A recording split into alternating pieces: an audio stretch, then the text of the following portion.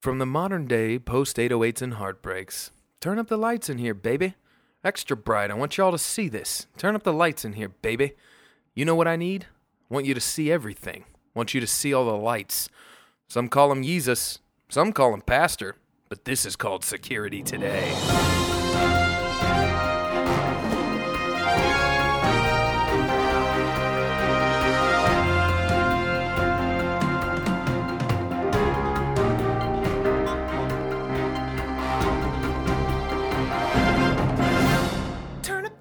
In here, baby.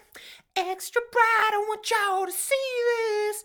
I tried so hard when I was reading that to not just sing it. It's coursing through my veins. What am I supposed to do? But wait until the introduction is done and then give you a little taste, all right?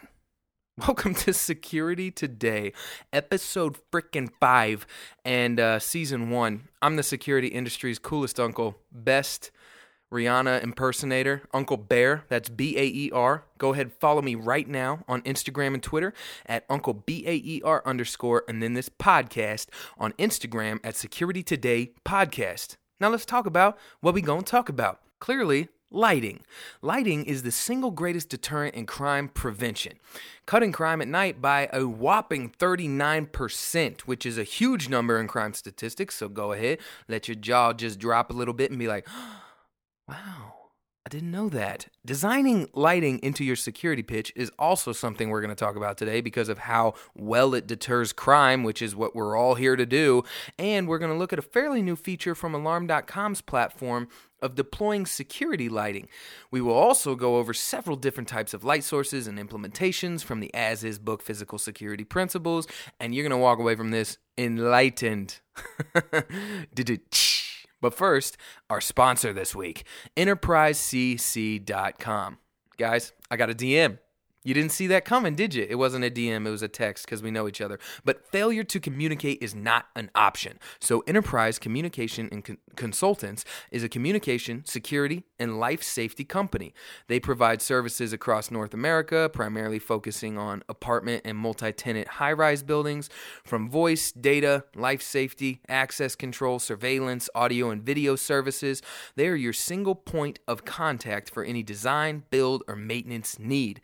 Pause this podcast right now, and not right then, but after I'm done saying this, go to Instagram, follow them at Enterprise CC, and then tell them that you heard of them here.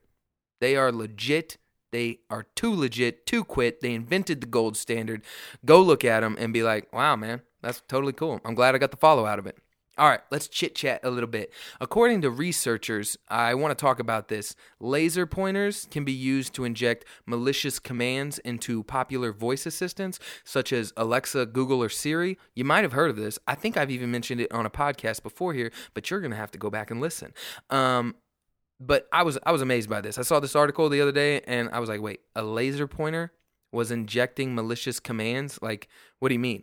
So I looked into it. This vulnerability can lead to smart doors like being unlocked, unwanted purchases being made, and pretty much anything else that a smart speaker or voice assistant can do. The way that they do this, if you go over to, I believe it was in SSI, they had a video, or they had a link to a video that kind of showed exactly how it worked, but the researchers explained that microphones convert sounds into electrical signals, and inside the microphone is a small little plate called a diaphragm. If you're anywhere from the audio visual side, or you're studying for CTS or something like that, which I did, then you know that little diaphragm moves back and forth. It converts it into electrical signal, and then it outputs it, and that's why we hear the waves, bro, the waves. So sound causes this diaphragm to move, which it results in electrical signals, but so does a laser pointer, and they can point it at it and shoot the right wave and get it to move in a way that they can say, Siri, unlock the doors and give me your life, and then it unlocks the door. So if you have an Alexa, Google, or Siri, first of all, throw it in the trash because you're literally letting the big data devils into your house. But if you're going to keep it around, cool. Don't put it by a window, or some guy with a laser pointer is going to come up, or girl, hey, or girl, and get into your house and take your dog or cat. I'm equal there too. But yeah, I thought it was interesting. Go ahead, give it a look. Now, let's get into it. Lighting. Let's eat dessert first, shall we? Okay, we're all adults here. Give me the ice cream. PoE lighting. Anything like Raytech, Illuminar, New Optic, it's these PoE lighting sources that are being put out. Now, electricians are getting a hand out of the low voltage job. And that is because you have to call them to come and put your 120 in. If you want a light there and it ain't there and you don't want to cheat, you call an electrician, or die. You call an electrician. But with PoE lighting, it's getting a little sticky around the union, if you know what I mean. So they have these things for PoE lighting, and it can come from a PoE source, and you can put lights in. It's not just like your little light strip that you put in your closet when you were 8. I'm talking about actual lighting. So IPVM posted a wonderful breakdown of how PoE lighting is coming into the future. If you haven't heard of IPVM, go to IPVM.com, buy a membership. It's totally worth it. But when a common 60-watt bulb is replaced by an LED, it draws 17% less power, approximately. They said, consider that IEEE 802.3AF is spec'd to supply between 12 watts to 15.4 watts to devices. This means that a 60-watt LED equivalent bulb is now using 9.5 watts and can easily be powered by a single port. And multiple bulbs may be controlled from a single PoE supply channel, such as a common 2 or 3 5-watt outdoor floodlight. This changes the flexibility and assurance that lighting can now be a part of every security job, because most security companies don't have a full-time electrician on board. They contract that out. It's smarter in the long run, but now if you want to add lighting, it doesn't take all that long to get that lighting now added in. You're cutting time for the customer. You're cutting time for yourself of getting a contractor out there to pull wire and set it all up, and finding a contractor that is up to your standard. You're also putting more money in your hand because they can buy the lights from you.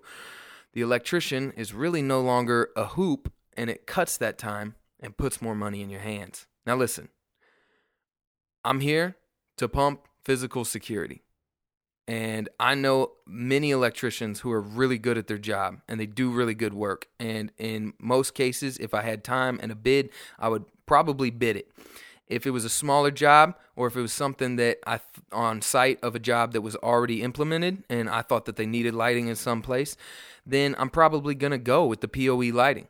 In fact, if I go with it and it's easy and I like that I can put it where I want it, it might just be PoE from here on out. But it really changes the game. Security lighting kind of does several things when you're on that site. So it's really important that I get to choose what those things are.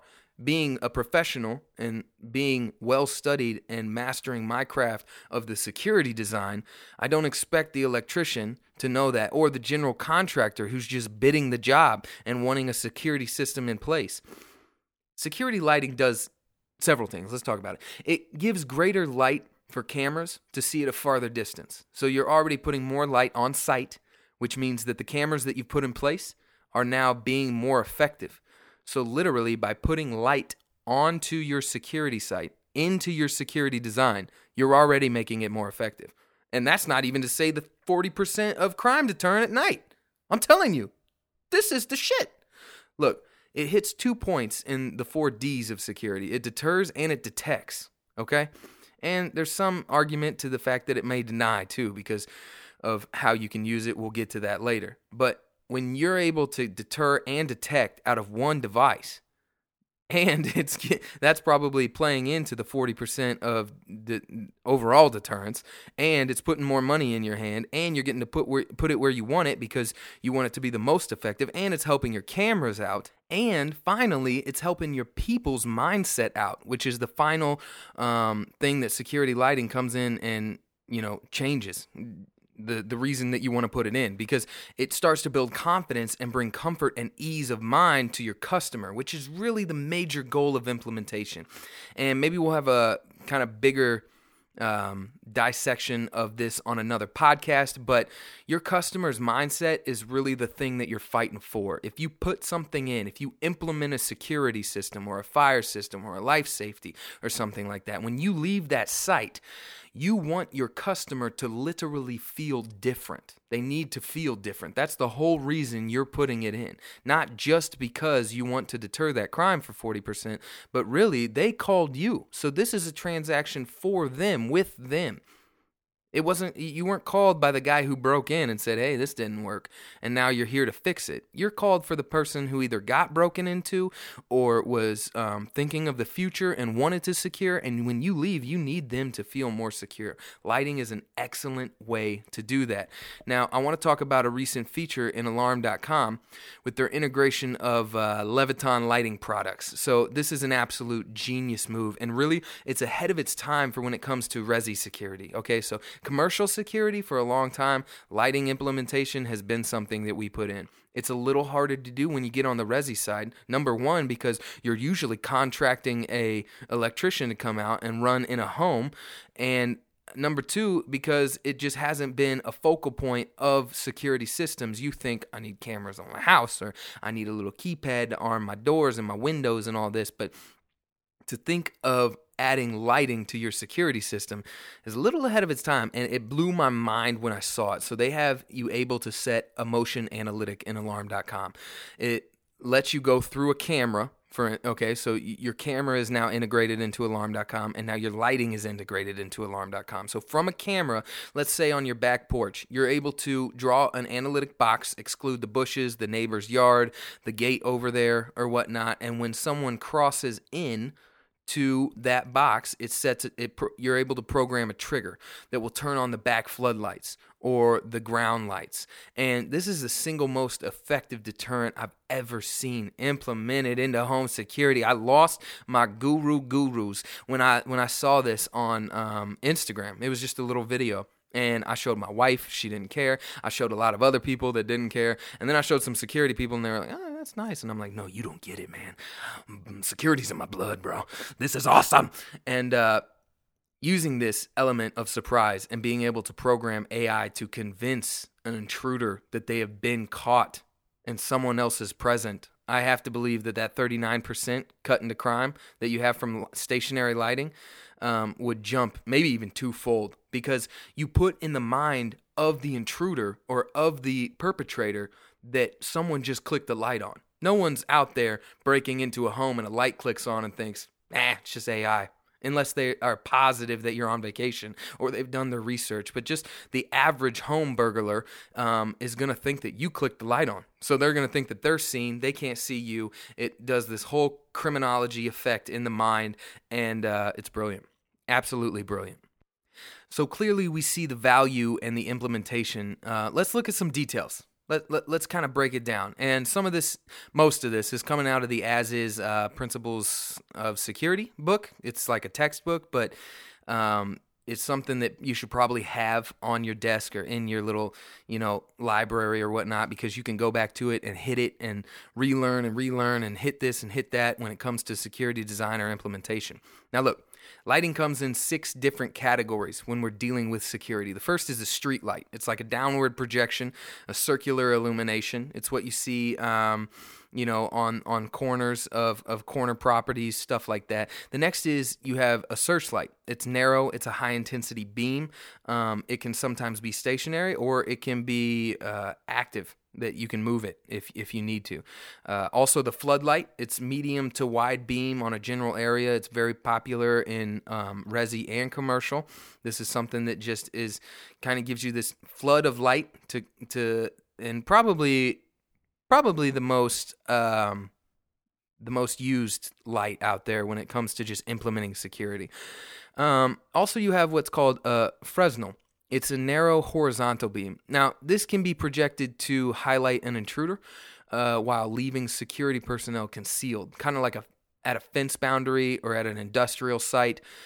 It pushes this really big horizontal beam of light out, and you can't see past it. And that's one thing that kind of plays into maybe it deters, detects, and denies because you get to there and there's some denial there because you can't see past this wave of light, and it'll either cause you to maybe run or freeze, or you're psycho and you run towards it yelling for Isengard.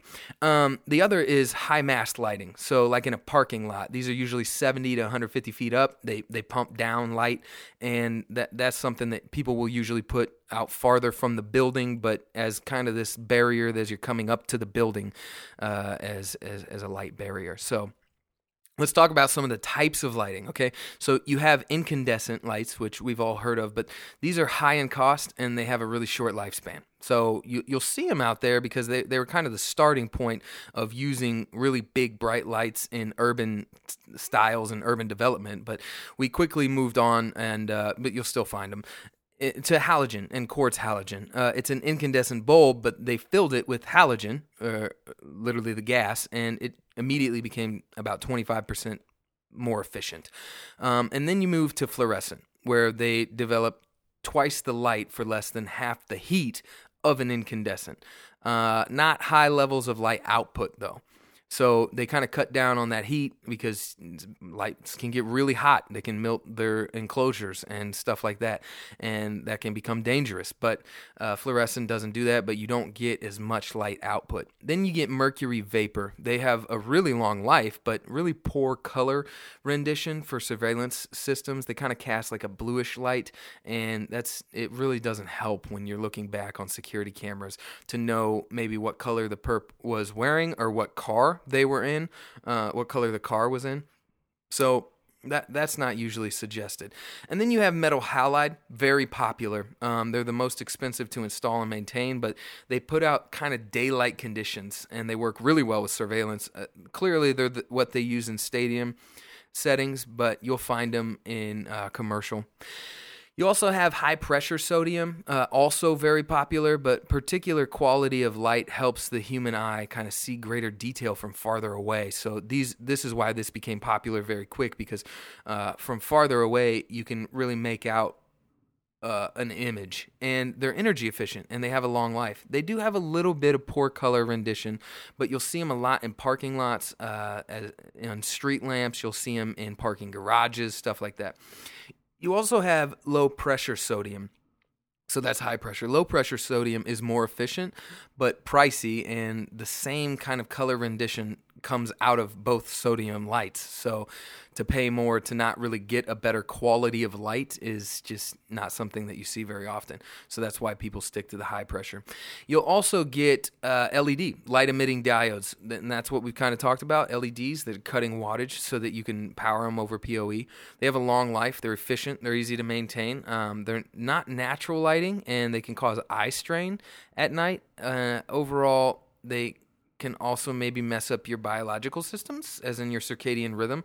I'm kind of a hippie outside of this, so that would matter to me, but it makes a lot of sense why you would use this in security, or why you would use this on outside of the building. They're very cost effective, they live for very long, and they put out a good amount of light. And then you have induction. It's long life, similar properties to fluorescent. It's just another kind of light bulb out there. Now, lighting has really three main security purposes. So the three purposes that it has is to create the psychological deterrent, as we've discussed earlier, to enable the detection through maybe a guard or a person on site or a security camera, and for that security camera to enhance the capabilities of it. Cameras and their natural surveillance, being able to see better quality colors, being able to get a better image, to have a better memory or a higher quality recording. Those are all things that really are the purposes of lightings, or of putting lighting into your security element. Without good lighting, you impair the video surveillance and the natural surveillance systems that are in place. So from as-is principles of security, they say different light sources produce different qualities of light. Most SEPTED practitioners prefer metal halide lamps because they last about 20,000 hours and accurately reproduce the colors of cars, clothes, and people. Low-pressure sodium vapor lamps typically last about 50,000 hours and are more energy efficient, but the poor color rendition makes them kind of unsatisfactory for capturing crime scene details. High-pressure sodium vapor lamps and mercury vapor lamps are less expensive than metal halide lamps, but they don't last as long, and they do not render those colors very well. There is no right answer for all facilities. The SEPTED approach, crime prevention through environmental design approach, allows for diversity in lighting based on the risk-threat assessment and the desired user experience. Those always have to play into it. So you can deep dive into this subject more, from the reflection of different textures like asphalt or grass, or what the optimum lighting situations are for perimeter fencing, site landscaping, building facade, parking structures, and more. There are specific foot candle measurements that are ideal for every situation, and even color rendition indexes for varying lamp types. I mean, you can get real nerdy on it real quick. But I want to talk about one more thing with lighting before we bounce out of here, and that is just mood. And when I say mood, I know you're thinking, ba-na-na-na-na, if I could have a time, I don't know what I was saying. But mood lighting is actually crucial in what you're trying to accomplish for the customer. Corrected color temperature, which is CCT, measures the warmth or coolness of light. The measurement is in Kelvin, which is a centigrade absolute measurement, and you kind of start at this wave of 3 to 5,000. So 5,000 is a daylight. 5,000 Kelvin is a daylight produced by fluorescent. It's like daylight produced by fluorescent mercury vapor, metal halide. You also get 41,000 Kelvin, which is a cool temperature light. Out of these three types of lights, you get cool light like conference rooms, classrooms, hospital offices. Neat, clean, and efficient is kind of the mood that it gives you when you're in cool light. When you're in daylight, this is like galleries, museums, jewelry stores. It's bright, it's clean, it's exacting the color that you're in. And then you have like 3,000 Kelvin, which you'll find in restaurants, hotel lobbies, some offices and libraries, because it comes with a warmer, friendlier, intimate, and personal tone. And this is where you'll see incandescent and halogen lighting. Now, this might mean nothing to you, and you were like, thanks for telling me that, and you never want to think about it again. That's totally okay. I hope you have a great day. We'll see you next week.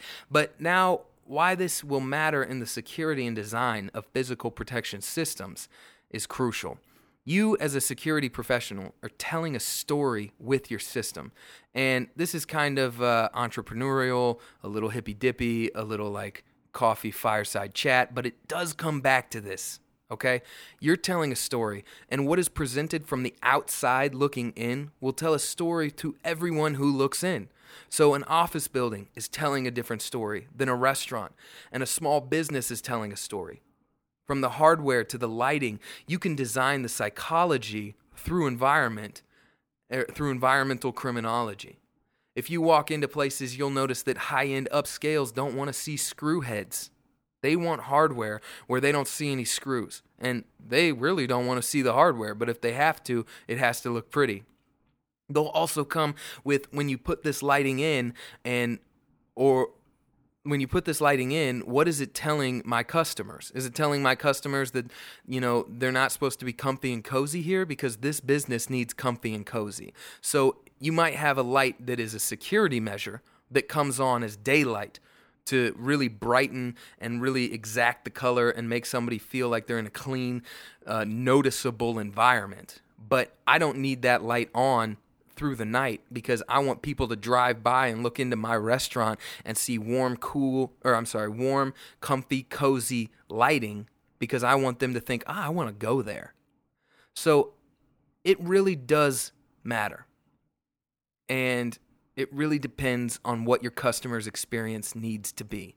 Because if you're in an office and you need people to be awake, or you're in an office and you want people from the outside looking in to think, you know what, someone's awake in there, then you put in 5,000 Kelvin lighting.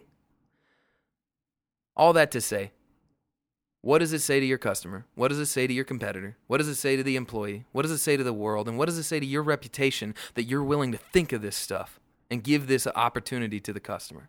Hey, listen, that's it for this week's Security Today. Look, I hope you're blaring this podcast while your windows are down. You're still telling everybody, you're like, oh my gosh, you're 5 episodes late. You got a couple hours to crank these out and get caught up, man, because you got to listen to this. And tell all your fellow security friends, your cat, your dog, and about this podcast. And then remember to follow this podcast on Insta at Security Today Podcast. And then follow me, Uncle Bear, BAER_.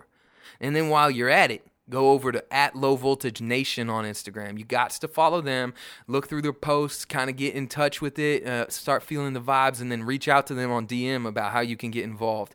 And after following them, go ahead, type Low Voltage Nation into your search bar of your podcast platform and subscribe to them as well, because they're pumping podcasts out, and it's just more content to get to that closer 10,000 hours of you mastering your craft. You will be a better integrator today, and you will be exactly what that customer needs. So do that. Listen, this community will not build itself. So we have to get involved, and we have to add what we can. I'm Uncle Bear, and I'm going to see you next time on Security Today. So keep the lights on, baby. Extra bright. We want y'all to see this.